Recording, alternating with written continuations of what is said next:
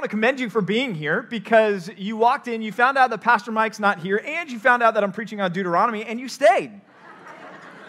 And some of you just found out that I'm preaching on Deuteronomy, and you're in the middle rows, and that's called God's sovereignty because now you're stuck.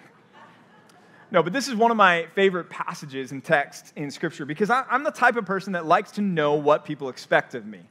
And I return the favor as well. In fact, my wife and I, on our first date, after I took her to Chili's because I'm classy, I ordered the queso. Don't worry, we got the fancy stuff. I took her to Santa Monica, and we went out on the pier, and we walked out to the end of the pier, and I said, well, why not? Let's go for it. So I said, look, here's my expectations for our relationship. I'm dating you because I want to find out if you're marriage material, and I know that you probably want to find out if I'm marriage material, and so let's make an agreement and set the expectations for our relationship that if at any point we determine that one or the other is not marriage material, we'll end it and move on. And thankfully, she agreed, and even more thankfully, we ended up being marriage material, and we sit here today 16 years later, and I'm grateful for that, right?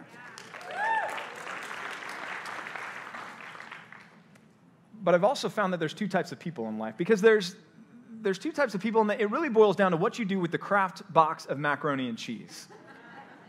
Because there's the type of person that takes the box, opens it up, and takes the box and throws it in the trash can after they've poured the noodles in the boiling water, and they say, well, I'll figure it out on my own. And then there's people like me who sit here and say, no, the expectations for how you should make Kraft macaroni and cheese are on the back of the box. And somebody invented them and went to the trouble to print them on there, and they want you to make it the way that they've written on the back of the box. And so I pour the milk out and measure it out. I married somebody who throws the box in the trash can. I'm also the type of person that if you're my co-pilot and I'm driving somewhere, I don't want to just know what my next turn is. I want to know my next 3 turns. Because I don't want to turn left from the right turn left lane, and then you're telling me you got to go left again, and now I'm trying to cut across traffic to get over to the left. I like to be prepared. And that's why I love this passage of Scripture. Because Moses opens with a question, and he says, and now, Israel, what does the Lord your God require of you? I want to know that. What does God expect of me? I can get behind Moses' leadership style here. That's what this text this morning is going to be about. And what we're going to find is that God desires that we as His people live lives of godliness as an expression of our fear of God, our love for God, and our worship of God. Moses is going to lay this out for us in this passage in Deuteronomy chapter 10, and it begins with that question there in verse 12. What does the Lord require of you? Some of you have wondered that. Some of you can think back to the time before you became a Christian when you thought to yourself, well, what does God want from me? If I become a Christian, what's going to have to change about my life? If I become a follower of Jesus, what does God expect from me? Some of you are here this morning and you're still wondering that. You're giving Christianity a try. You're showing up at church because somebody invited you, and you're not really sure what to think about all of this, and you're wondering, what does it mean to be a follower of Jesus? What is required? What is expected of me? Well, Moses is going to give us the answer this morning, and the answer is not from some preacher up here. The answer comes from God. The answer comes from the Bible. The answer comes from His Word, His revelation of Himself to us. And so God's going to tell us this morning what He expects and requires of us. But before we get into it, I want to make one thing abundantly clear. This is not a passage about how to be saved, okay? When we're talking about what does God expect of us, we're saying of us, defining that as Christians. People who are already saved. That's who this is written for this morning. This is not a passage that's going to be about you've got to do all of these things and then God will love you, then God will accept you. Because I want to make one thing abundantly clear as we start, that your standing eternally before the Father has nothing to do with your work. It has everything to do with Christ's work finished and accomplished on the cross. Your righteousness is not merited, which means it's not earned.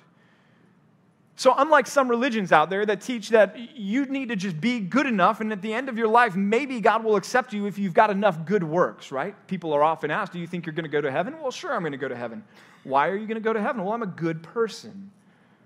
No, that's not what eternity is about. None of us can earn our way to heaven.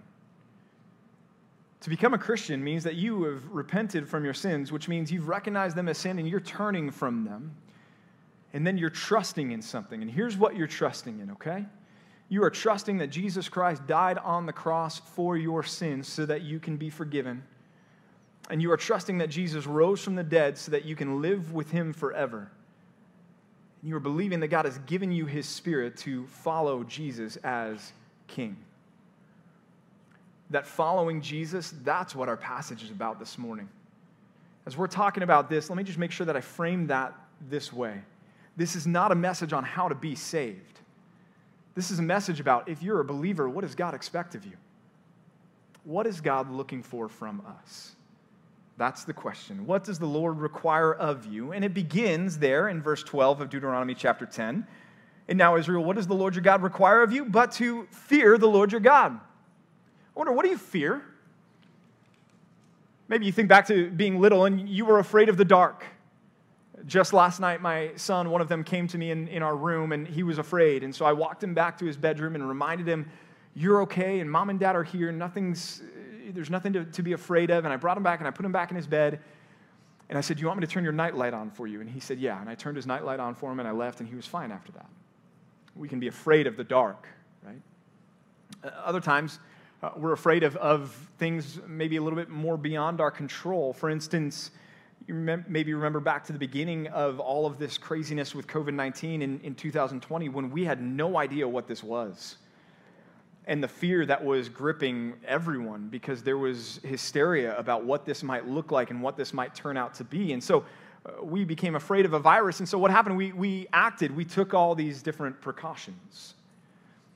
Or maybe you're afraid of being in a car accident because in the past you've been in a car accident and you have those memories. And so you take precautions. Maybe some of those precautions mean you're not going to drive with certain people because you've seen them drive and you don't want to get in the car with them. But you're afraid and so you take precautions. Or perhaps you're afraid of a break-in. You're fearful that somebody might break into your house. So you quadruple lock your doors at night and you set your alarm system and you sleep next to your best friend, Smith & Wesson, sitting on your side table. Or maybe you're afraid of identity theft. So you have LifeLock and Experian just as safety nets because you don't have any money in any sort of institution. You've pulled it all out and you've cut open your mattress and it's buried in your mattress because nobody's going to steal your identity. But you've acted on that fear. Or maybe a different type of fear. You've been to the Grand Canyon, and you've walked up to the edge of the Grand Canyon, and you've had this thought, who thought it was a good idea not to build a fence around this thing? Who thought we could trust people not to get too close, especially with the invention of the smartphones, right? Unfortunately, tragically, every year, there's stories of people trying to get the selfie on the edge of the Grand Canyon, and they get too close and fall in. I remember going there with my family, and thankfully the twins were small enough that we could strap them. I had one on my back, and Amanda had one on hers, but we only had two backs, and we have Luke, and Luke is only 18 months older than the twins, and so we had a death grip on that kid's hand because he's a little bit too curious for his own good. But we were at the Grand Canyon, and we respected it. There was a reverence for the power of that chasm that caused us to stay back. Or maybe you fear going to prison, so you do what? You obey the laws of the land. What's my point in all this other than to remind you of everything that you're afraid of? My point is this: fear leads to action. Fear leads to action. Fear is not a passive feeling. Fear is a feeling that produces a response in us, whether that's taking precautions or a reverence that might inspire in us, or some wisdom and some shrewdness about how we conduct ourselves. We find fear in the Bible. In fact, there's at least 3 different types of fear that we see in the Bible. First type of fear is that traditional fear, this fear that we've been talking about, being afraid of the dark or being afraid of getting your house broken into, being afraid for your well-being. We could put it that way. 1 Samuel chapter 21, we find that David is afraid of the king of Gath, king Achish. And so that's that fear for his own well-being, that traditional fear. Or in Exodus chapter 14, verse 10, Israel has been led out of the slavery in Egypt, and they're fleeing from Pharaoh. And Pharaoh and his armies and his chariots are pursuing the Israelites. And it says in Exodus 14 that the Israelites feared greatly. They were afraid for their well-being. So there's that traditional fear in the Bible. The second type of fear we find in the Bible is a fear that produces wisdom. A fear that is described by Job in Job 28, verse 28, where it says, he said to man, behold, the fear of the Lord, this is wisdom. Now this fear has an even more specific definition. This is the fear of the Lord that we're talking about now. And it's a fear that produces wisdom. The fear of the Lord, this is wisdom. To turn away from evil is understanding. Or in Proverbs 1:7, the fear of the Lord is the beginning of knowledge.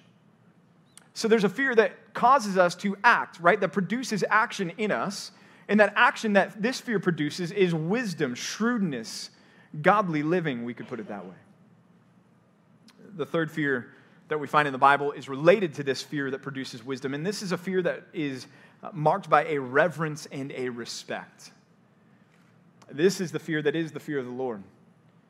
We find it in Exodus chapter 20 after the Israelites have come to the foot of Mount Sinai and God has shown up and the mountain has shook under the power of the majesty of God and the fire and the smoke, and God speaks in thunder and the flashes of lightning, and we read this in Exodus chapter 20, verse 18. Now when all the people saw the thunder and the flashes of lightning and the sound of the trumpet and the mountain smoking, the people were afraid and they trembled. That's that first fear. That's that traditional fear. That's their fear for their well-being. And they stood far away and they said to Moses, you speak to us and we will listen. But do not let God speak to us lest we die. That fear for their well-being. Verse 20, Moses responded to them and said this, do not fear in that way.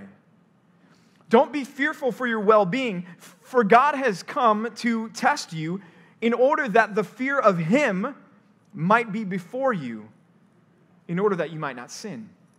And so Moses says to the people, don't be afraid, God's come to make you fearful. What? Don't be afraid for your well-being. Instead, if you're going to be fearful, fear the Lord. And what does fearing the Lord look like according to this? Living a godly life. He's come to test you that the fear of him might be in you, that you might not sin.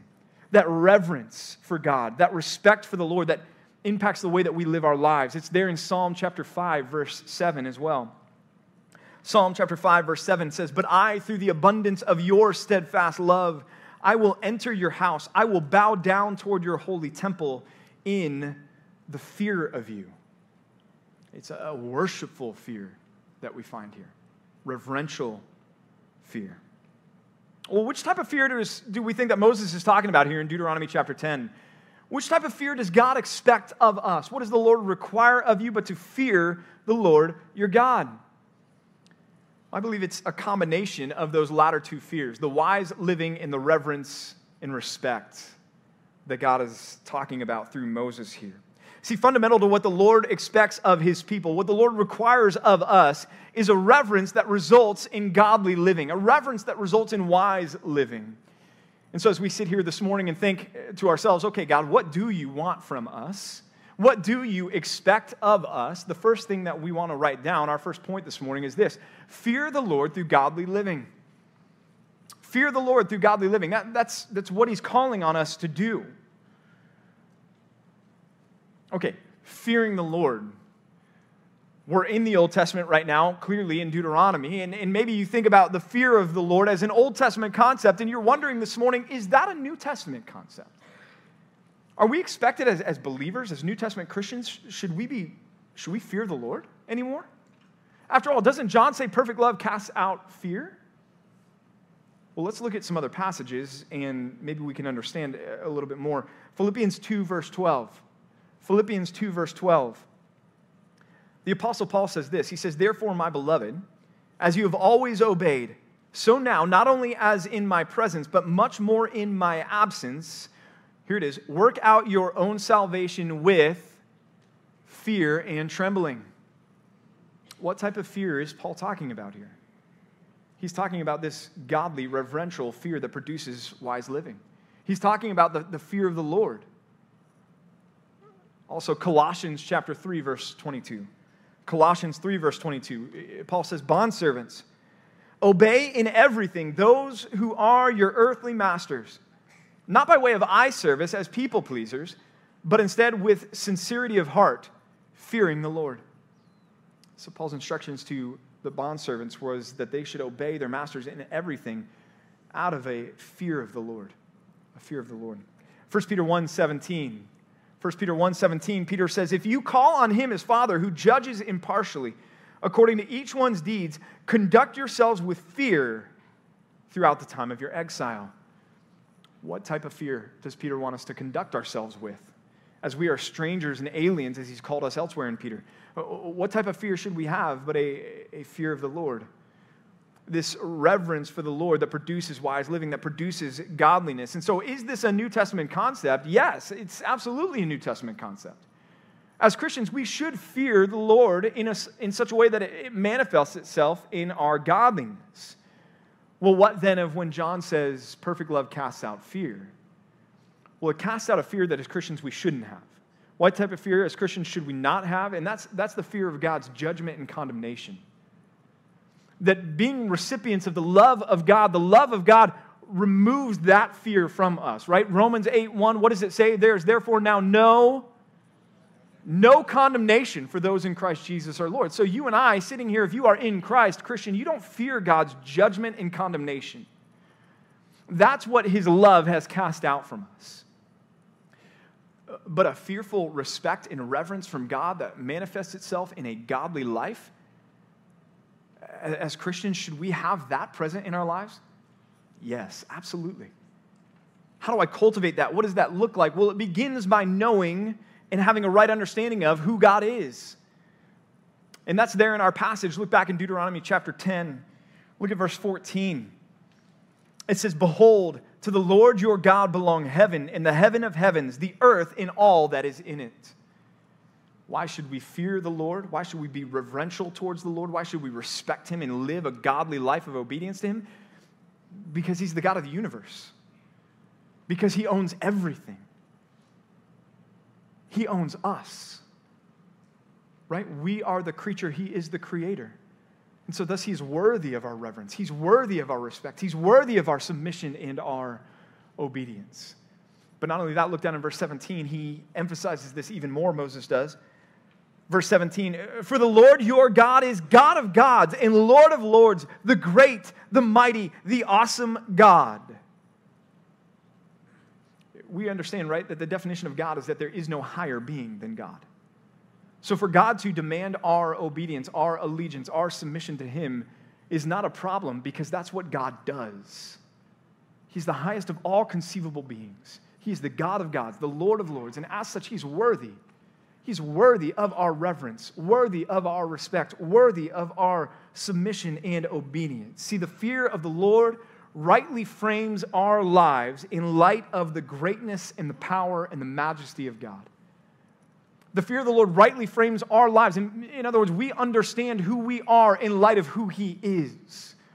And understanding who he is changes how we live our lives. We conduct ourselves with godliness in response. We live in a culture that increasingly lacks reverence for anything. Back in March in Beverly Hills, there was a jewelry store that was robbed by a group of thieves that showed up at 2 p.m. on a Tuesday. There was a time that a band of thieves would have thought 2 p.m. on a Tuesday is probably not a good time to try to knock off a jewelry store in Beverly Hills. And they brought sledgehammers, and they brought axes, and they just went to work on the window of this jewelry store, which was security glass. So it took them a while to break through this. Meanwhile, no consequences.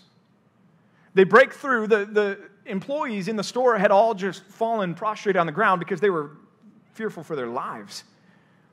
And these crooks come in and they make off with anywhere between $3 to $5 million worth of jewelry at 2 p.m. on a Tuesday afternoon in broad daylight. There's no fear of anything in those eyes. There's no reverence and respect for any sort of authority in their eyes.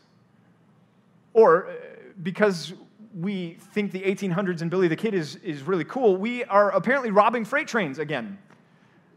In fact, Union Pacific has reported that over the last year over year, they experienced a 160% increase in freight train robberies in LA County. And so if you didn't get your Amazon order, I know where the wrapper is to it. these groups would come and break into these freight cars, and they would make off with whatever they could get their hands on inside. And some of you may have seen the pictures from the news articles. There was literally just garbage all along the railroad tracks, discarded boxes, Amazon packages, UPS packages, everything else, just littering the railway tracks. We think, what makes somebody so brazen so as to do that? It's a total lack of respect and reverence for any sort of authority. Certainly, there's no fear there. For us as Christians, we don't fear judgment. We don't fear condemnation, but we have a reverence and a respect for God that causes us to have this healthy fear of Him that manifests itself in us saying, I want to live a life that pleases Him. I want to make sure that I live a life that He looks at, and at the end of my life, when I stand before the Lord, I'm going to hear, well done, good and faithful servant. Moses describes what this fear should look like for us a little bit more back in Deuteronomy chapter 10. Look again at verse 12. And now, Israel, what does the Lord your God require of you but to fear the Lord your God? And now here he describes that a little bit more for us, to walk in all His ways. So what does it mean to fear the Lord our God? Well, it means to walk in all His ways. And to walk in the ways of the Lord is to cultivate a close relationship with Him. To have a life that is marked by a consistent pattern of behavior that pleases the Lord. In Genesis chapter 5, verse 24, we read this. Enoch, remember Enoch? Enoch walked with God. He walked with Him, to walk in all His ways. Enoch is an example of somebody who walked with God. And what did God do? God said, Enoch, I want you to come be with me. And it says he was not, for God took him. That consistent pattern of godly behavior, that pattern of life that pleases the Lord, to walk in all His ways. It's there in Psalm 56:13 as well, as the reason why God has delivered us. Psalm 56:13, you have delivered my soul from death, yes, my feet from falling, that I may walk before God in the light of life, that I might walk before Him, that my life might manifest a consistent pattern of godliness, a lifestyle that pleases the Lord. Psalm 81:13, the Lord makes it clear that He desires, again, just like He does here in Deuteronomy chapter 10, that we should do this, that we should walk in His ways. Psalm 81:13, oh, that my people would listen to me, that Israel would walk in my ways. That Israel would have that consistent pattern of godliness that marks them. What should that look like? Well, jump down to verse 13. To fear the Lord our God and to walk in all His ways, and then verse 13, and to keep the commandments and the statutes of the Lord, which I am commanding you today for your good. To keep them, which means to carefully observe them and do them. To carefully observe, to pay attention to, and to do. To do what? The commandments of God, the laws of God, and the statutes, His rules and regulations. So when the Lord lays out His rules and regulations and His commandments for us, the thing that God desires of us is that we would keep them, that we would do them. At our dinner table, it never fails, every single night, there's a negotiation between my wife and I and one of our twins, where they will come to us and say, can I be done? In fact, they don't say it that way. Here's how they say it. Can I be full? We still need to work on their concept of what it means to be full, but can I be full? And what they're asking is, do I have to eat all my food on my plate? And without fail, my wife and I say, no, you can't be done. Yes, you have to eat all of the food on your plate. Why? Because we're cruel? Maybe a little bit. No. Why do we do that? We do that because we know that what we put on their plate is good for them. Because we know that they need nourishment, that their little bodies need to grow. And we know that they need to finish the food. And whether or not they always like the food that they've been served is less important than the fact that the food that they've been served is good for them and it will make them strong as they grow up. Sometimes we go to the Lord and we take our Bibles, not our plates, and we say, Lord, can I be done? Can I be full? How much obedience do you want from me?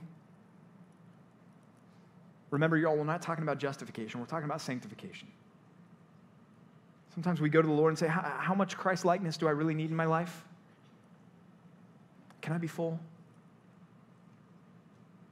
And every single time, just like every single time for my wife and I, God's response is going to be, no, you can't be full.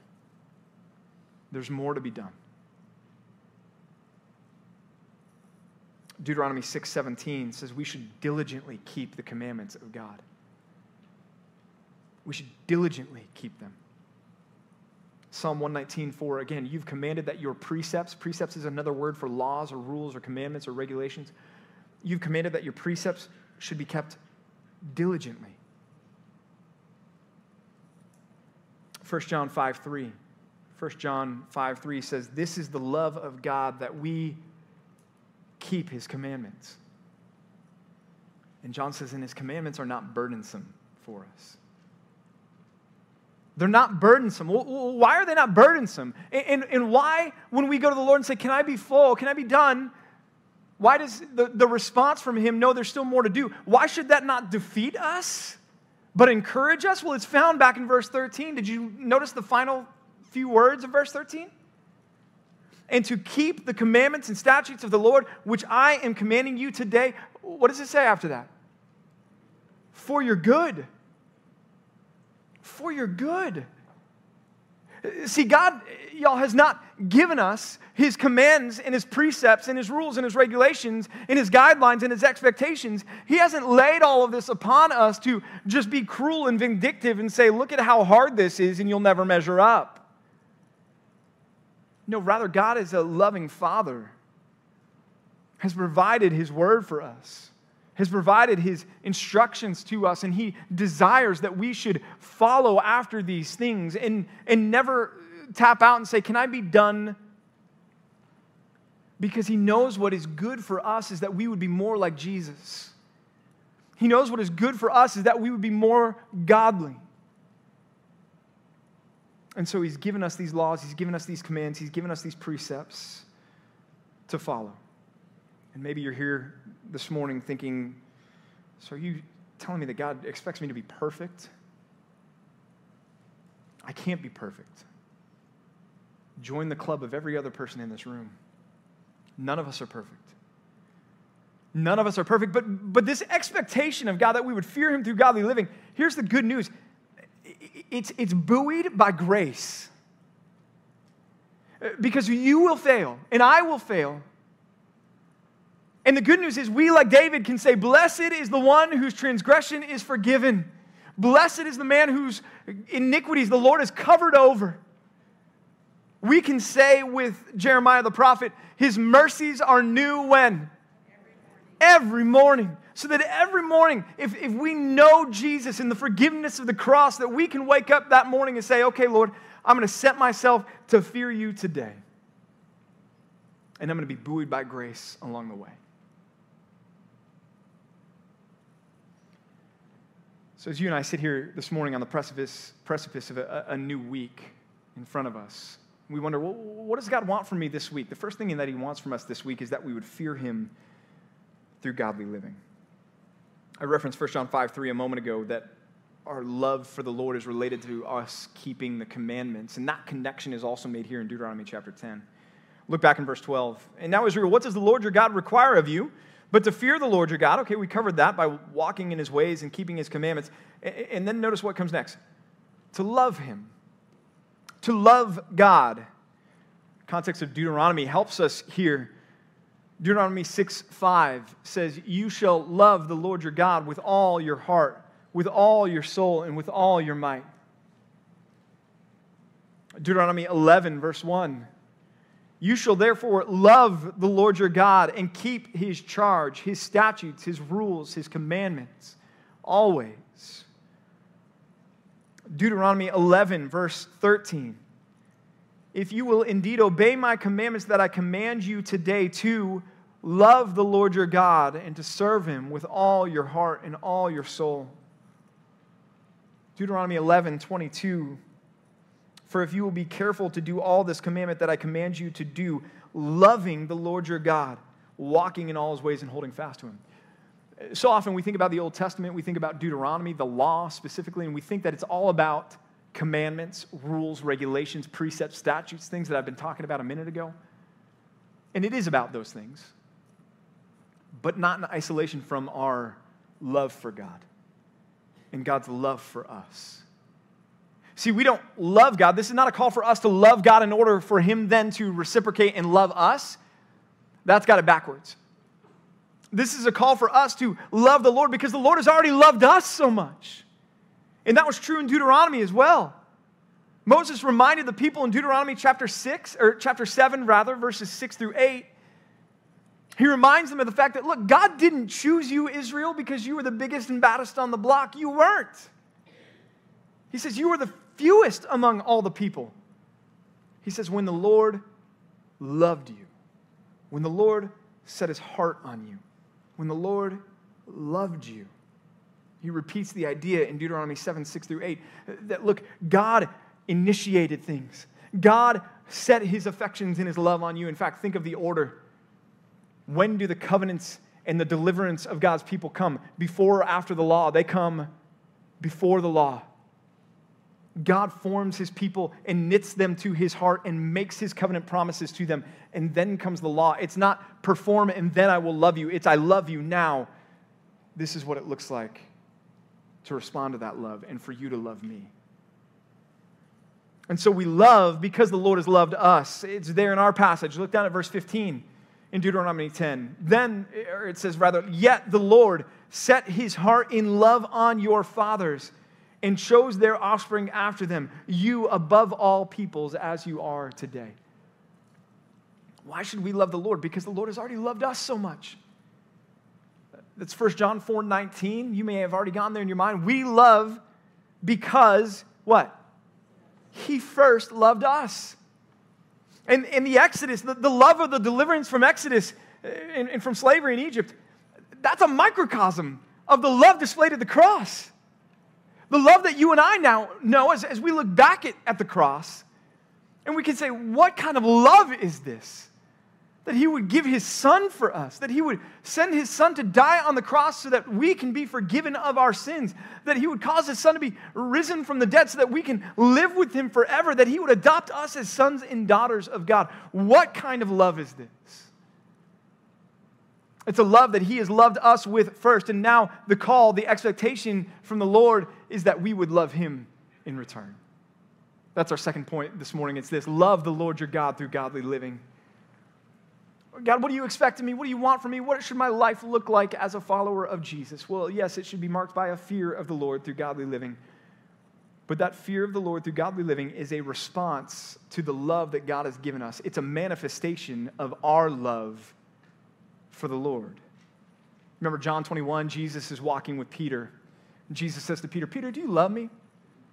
Peter says, yes, Lord, I love you. Jesus says, well, I want you to take care of my flock. A little later, Jesus says, Peter, do you love me? And Peter says, yeah, yes, God, I love you. And Jesus says, Peter, I want you to tend my sheep. A little bit later, Peter, do you love me? Lord, you know that I love you. Okay, Peter, I want you to feed my lambs. Why bring that up? Peter had the words, he kept professing, right? I love you, I love you, I love you. But what was Jesus calling for? The manifestation of that profession. The action. See, just like fear produces action, like we talked about in point number 1, love produces action as well. Love doesn't just exist, love looks. It shows. There's an old DC Talk song from back in the 90s, if you ever followed DC Talk, not the most profound song or group, but the song's called Love is a Verb. And they're onto something with that. It's not just a concept, it's not just an idea, it's not just a noun. No, love is a verb. We show our love for someone, and that's when they know that we truly do love them. When it shows up in our lives. The testimony of Scripture is clear that our love for the Lord is most clearly seen in our pursuit of godliness. John chapter 15, verse 10, Jesus says, if you keep my commandments, you will abide in my love, just as I have kept my Father's commandments and abide in his love.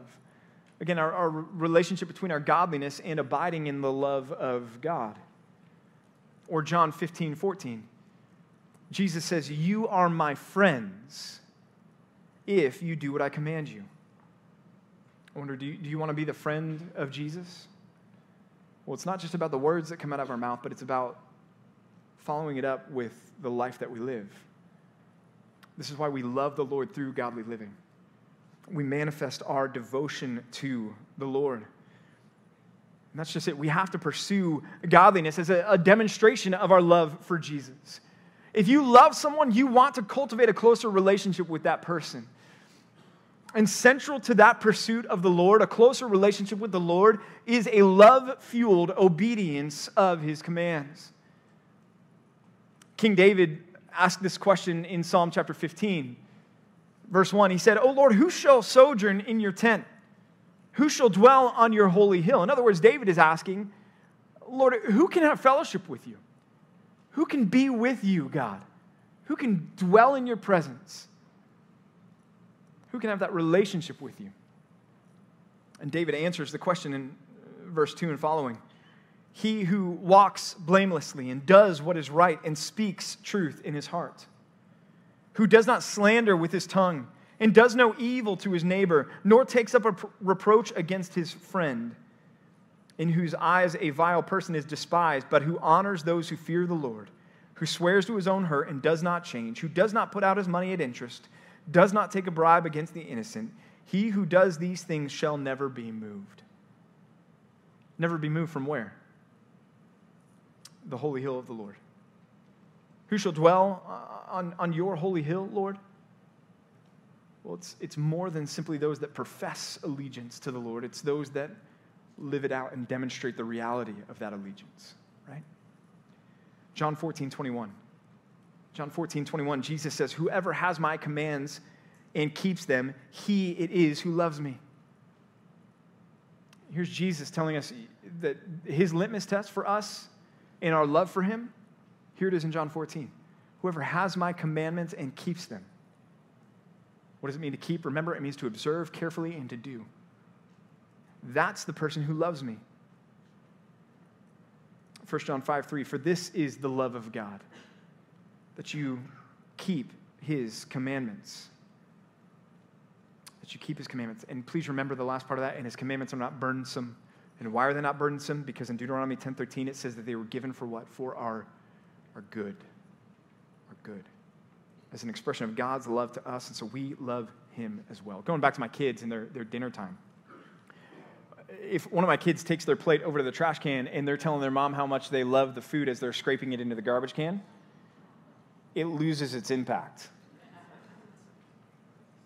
But when my kids look at their mom and say, "Mom, that was so good. Can I have seconds? Can I have thirds? Is there more?" And they get up and they go and they fill their plate again. They come back and they eat that all. And then they go back and they fill their plate and again they come back and they eat that all. Then when they say, "Mom, thanks, that was great," the words carry a lot more weight, don't they? What changed? The evidence. The evidence is there. Did you know that Jesus himself said that he obeyed the Father so that the world would know that he loves God? That Jesus said that part of the reason for his obedience was to demonstrate his love for the Father? It's in John chapter 15, verses 9 and 10. John 15, verses 9 and 10. "As the Father has loved me, so I have loved you. Abide in my love. If you keep my commandments, you will abide in my love, just as I have kept my Father's commandments and abide in his love." Here it is. "But I do as the Father has commanded me," here it comes, "so that the world may know that I love the Father." There's our Savior saying, I pursue godliness so that the world may know that I love the Father. Y'all, if our Savior's pursuit of godliness was in an effort to demonstrate his love for the Father, how much more should our pursuit of godliness be in an effort to demonstrate our love for Jesus and the Father? And so if you're here this morning, you're finding obedience to be burdensome, the answer is not looking to obey less, but to cultivate a deeper love for Jesus. To think more about his goodness, his grace, his compassion, his mercy. To think more about the deliverance that you've experienced at the cross. To dwell more on those passages of Scripture that stir your affections for Jesus, that cause you to be so grateful for him, for what he's done for you, for what he will do for you. The more we love Jesus, the lighter his burdens will feel. The lighter his commandments will feel. So we must love the Lord. See, because here's the thing. The world is going to offer you all kinds of its trinkets and treasures. And they're going to be way more accessible. And the bar for obtaining them is going to be way lower than what the Lord is calling us to do. And so if we are to remain faithful, if we are to remain obedient, if we are to keep trusting and keep pursuing the Lord, there has to be something that fuels that. And that love for Christ is the fuel that we need.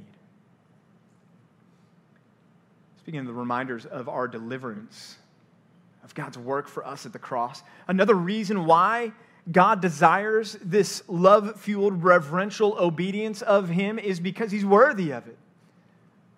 He's simply worthy of it. In Exodus chapter 20, after God has led the people out from Egypt and taken them in on their way eventually to the promised land through a roundabout 40-year wandering. But before they get there, He is talking to them, and He gives them the Ten Commandments. And one of the commandments that He gives to them in Exodus chapter 20, verse 5 says this: you shall not bow down to them. What is the them? These false gods, right? Idols. He says, you shall not bow down to them or serve them, for I, the Lord your God, am a jealous God. That word serve in Exodus 25, in relation to these idols, it shows up in our passage back in Deuteronomy chapter 10. Look again at verse 12. And now, Israel, what does the Lord your God require of you but to fear the Lord your God, to walk in all His ways, to love Him? Okay, we've seen those two. Now, what's next? To serve Him. To serve the Lord your God with all your heart and with all your soul. The Hebrew term there, serve, can have a broad range of meaning. Everything from gardening, tilling the soil in preparation for planting seed, to a master obeying or a servant rather, obeying his master, to the act of worshiping a god or a deity. I think the context of Deuteronomy helps us understand which type of serving Moses was talking about here in Deuteronomy chapter 10. What type of serving the Lord expects of us. Back in Deuteronomy chapter 4, verse 19, we find the word used. Moses is warning the Israelites. He says, beware lest you raise your eyes to heaven, and when you see the sun and the moon and the stars and all the host of heaven, you be drawn away and bow down to them and serve them. There's our word.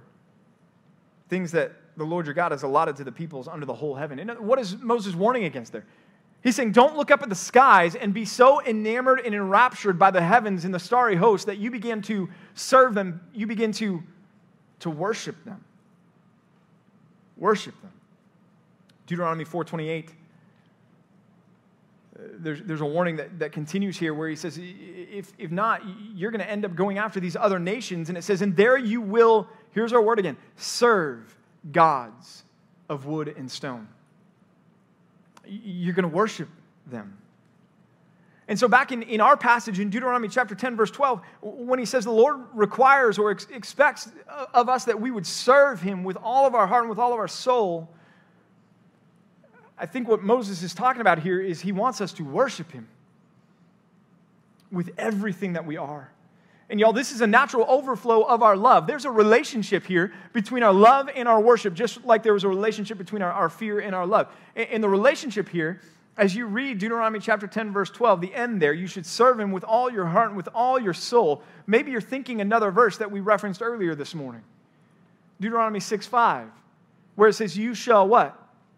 Love the Lord your God with all your heart and with all your soul. And now in Deuteronomy chapter 10, Moses says you should serve the Lord your God with all your heart and with all your soul. See, our love for the Lord will naturally overflow into a worship of the Lord.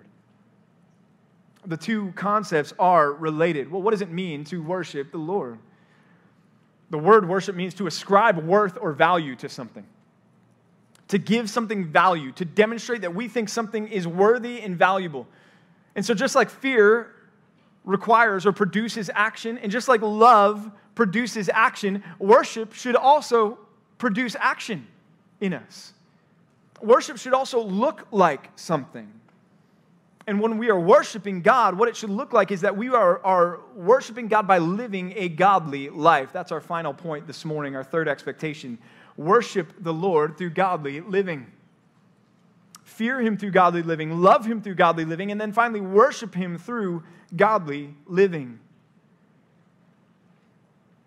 Just a few verses down from our passage in Deuteronomy chapter 10, verse 20, Moses wrote, "You shall fear the Lord your God. Here's our word again, you shall serve him. You shall worship him and hold fast to him, and by his name you shall swear." Verse 21, he is your praise. God is your praise. Why is God our praise? Well, for Israel, it was because they were looking back at the Exodus, going, because he's delivered us from slavery in Egypt, and he's promised us the entrance into the promised land. Christian, this morning, why is God your praise? Such that your life would be lived in full devotion to him as a display of worship to him? It's because of the deliverance that we have at the cross. That we look back at that and say, okay, that is why God is our praise. He is your God. He has done these great and terrifying things that your eyes have seen. See, the Lord is worthy of our worship. And there's many ways that we worship the Lord, aren't there? We've done some of that this morning already. We've sung these songs together. Christ be magnified on the altar of my life, right? We've sung these hymns and songs and praises that are ascribing worth to God, saying God is worthy, he's valuable. That's one way we worship. We worship also as we sit under the preaching and teaching of the Word of God, because we are sitting under the authority not of the preacher, but of the Word, of the Scriptures. And so in studying God's Word, we are worshiping God, ascribing worth to him through learning from his Word. But worship doesn't stop here. When we wrap up this morning and you walk out those doors, worship doesn't end. When you get in your car and you go home and you're listening to Chris Tomlin or the Gettys or whoever you like to listen to in the car on the way home, and you're singing and you're at the stoplight and you don't care because you're just having a personal concert between you and God. And you're worshiping the Lord. Well, when you get home and turn off the car and get out of the car, guess what? Worship's not done. Or when you finish listening to a sermon podcast, worship's not over. In fact, so many theologians and pastors have said it's worth repeating. It's this: we live worshiping. We live worshiping. In other words, there's never a moment of our lives in which we are not worshiping. The question is simply, what or who are we worshiping?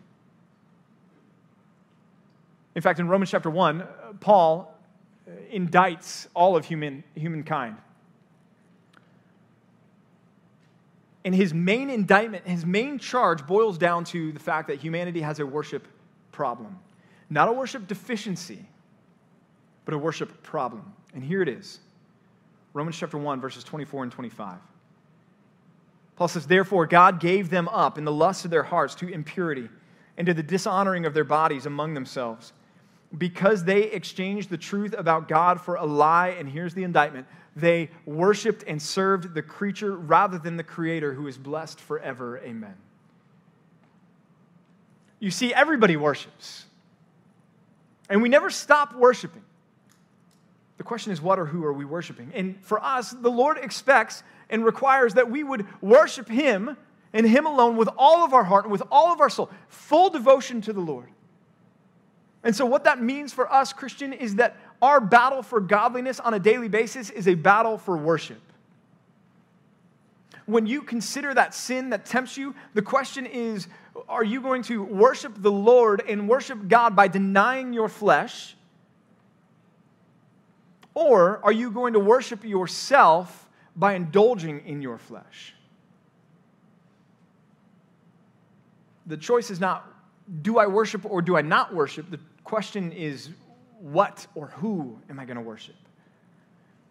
But we are always worshiping, and sanctification is a battle for worship, that we would be more and more and more like Jesus. And the more and more we are like Jesus, the more and more we are going to want to worship him with everything that we are, so that we will be able to say with the Apostle Paul in Philippians 1:21, "For me to live is Christ." Okay, well, when is that true, Paul? On Sunday mornings when we gather together for the church? Yes. But also when we drive home, and also at the office, and also at home, and also at the gym, and also in the backyard, and also in the driveway as we're talking to our neighbors. Everywhere and anywhere, our aim should be to live is Christ. With our whole lives an act of worship to the Lord. That's what Paul's talking about in 2 Corinthians 5:9. 2 Corinthians 5:9, he says, so that whether we are at home or away, we have one aim. We make it our aim to do what? To please Him. Lord, I want my life to please You.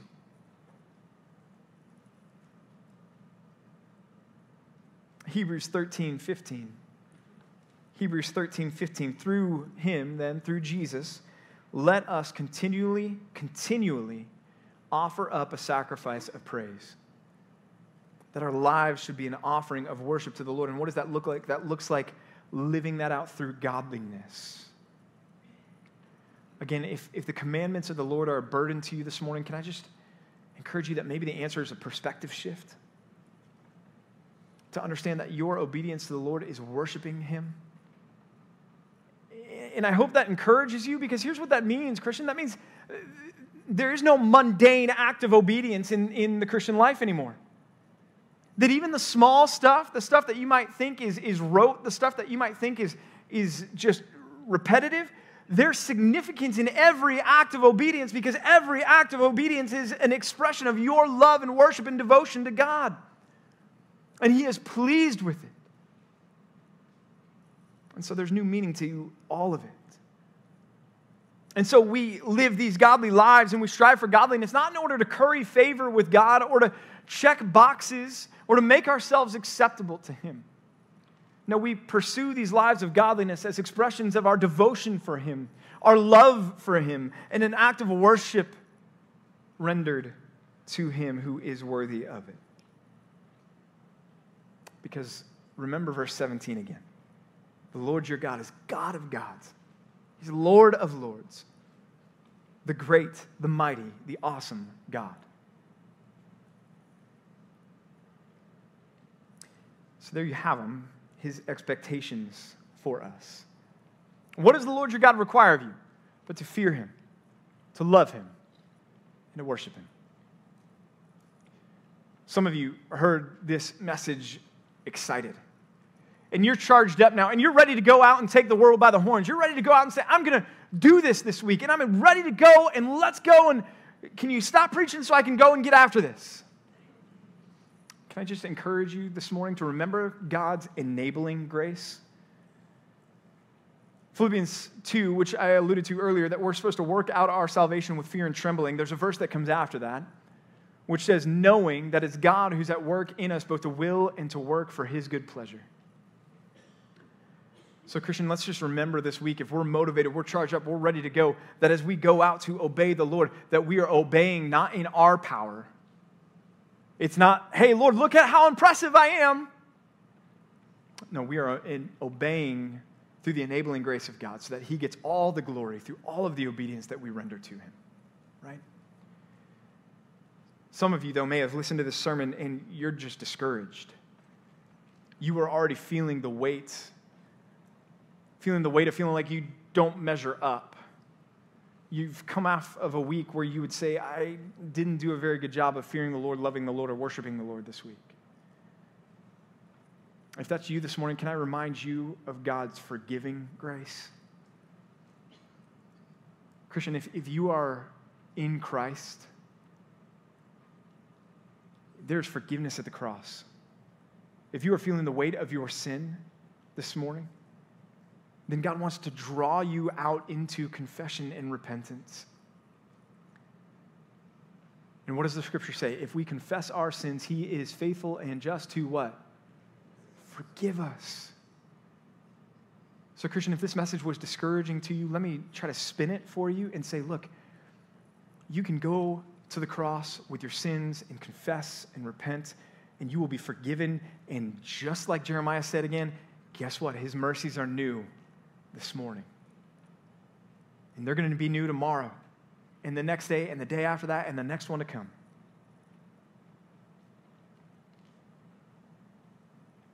So that bag of your failures that you've been carrying around and lugging around that make this so hard to run the race, can you just drop that and just start running?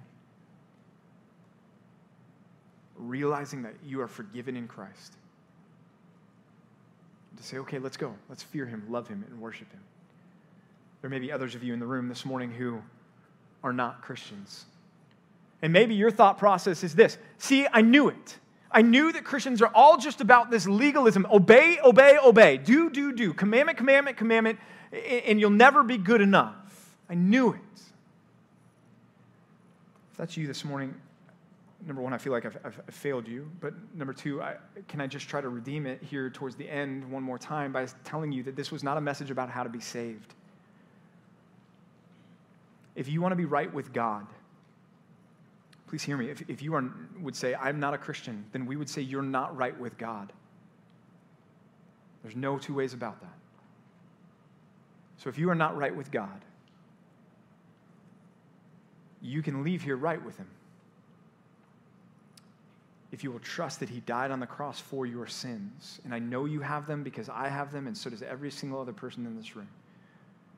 If you trust that Jesus died on the cross for your sins, believe that he rose from the dead so that you can live forever with him, then God will respond to that by giving you the Spirit to be able to follow him as your King. The good news of the gospel is the gospel's free. You don't have to clean yourself up first. It's available for you this morning. And I pray that you would come to Christ this morning. And if you do, then we can sit down and talk more about what this sermon has meant. That our lives as a result of our relationship with Jesus should be lived as expressions of our fear of God, our love for him, and our worship of him. Let's pray. Lord, we are so thankful for Jesus. So thankful for his grace, his mercy, his kindness, his goodness, his love for us. Lord, we are aware that we could never earn your favor and earn your righteousness, and we are thankful that you haven't asked us to do that. But Lord, in response to what you've done for us, help us to offer our entire lives to you as an act of worship and to follow you with all we are, we pray in Jesus' name. Amen.